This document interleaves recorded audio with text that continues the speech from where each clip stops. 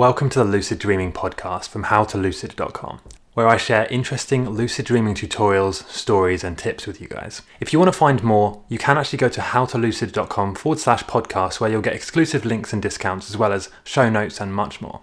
We feel pretty miserable when we wake up early, so in this video I'm going to teach you how to wake up early and not feel miserable, not feel tired, not feel annoyed or angry. And it really comes down to a few things which are really simple when you understand them. So my name's Steph, I teach lucid dreaming and sleep hacks, and in this video I'm going to show you how you can sleep easily and also how you can wake up without feeling miserable or annoyed. If you master this and if you learn how to do this, you'll be able to wake up early, you won't need an alarm clock, you'll be able to wake up with more energy, you'll feel motivated, you'll feel happy, and more importantly, that feeling will stay with you throughout the whole day. When you wake up in the morning, you should feel energetic, happy, excited, motivated. You should not feel miserable, you should not feel sad, you should not feel tired or annoyed or fatigued. If you are feeling one of those things, something is going wrong somewhere. And in this video, I'll show you what is going wrong. So we've all experienced it, haven't we, where we wake up in the morning and for some reason we just immediately feel like we've been hit by a train. We feel like something is just wrong somewhere. We feel like we have no energy. We don't want to be awake. We want to go back to sleep. And then often we do. We hit the snooze button, which I'll get onto why that's dangerous later. But why do you feel miserable? Why do you feel tired when you wake up? Well, the main reason, the only pretty much reason why you would feel miserable in the morning is that you've interrupted your sleep cycle. So every night we experience between 5 and 6 sleep cycles, which are basically 90-minute chunks of time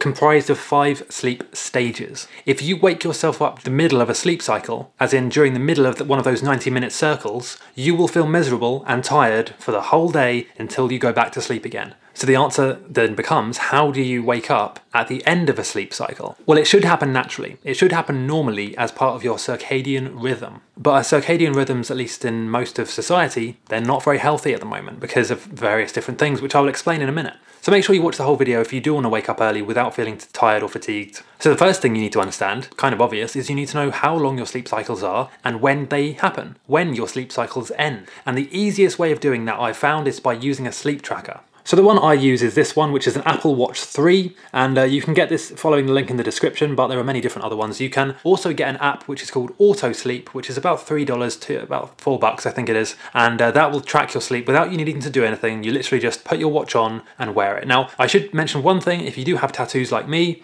it will be more difficult to track, so I found a gap in my tattoo where there's less shading, but if you don't have tattoos, it's fine. It works fine. You can also use a Fit, but just make sure you can track your sleep and differentiate between different sleep stages, like light sleep, deep sleep, REM, and also when you're not moving. So then what you need to do is look at your REM sleep chart, work out when your REM is during the night, and then you want to basically wake yourself up or set your alarm to be roughly after when you think your REM sleep should be. Let me just explain and clarify what I mean by that. Track your sleep. Get an Apple Watch or get a sleep tracker, track it for about 1 or 2 weeks, and then you'll have a pretty clear understanding of when you have REM sleep. REM sleep is the last part of a sleep cycle. So you want to wake yourself up after your REM sleep, or as close to as you can get to after your REM sleep as possible. Don't wake yourself up before or during. Wake yourself up after your REM sleep. If you can track this on an Apple Watch, you can very clearly see when this is. Now don't worry if you don't want to get a sleep tracker, because I'm going to explain now some tips and things you can do that don't involve tracking your sleep. So here's what you should do just to basically get a better idea of when you should be waking up. So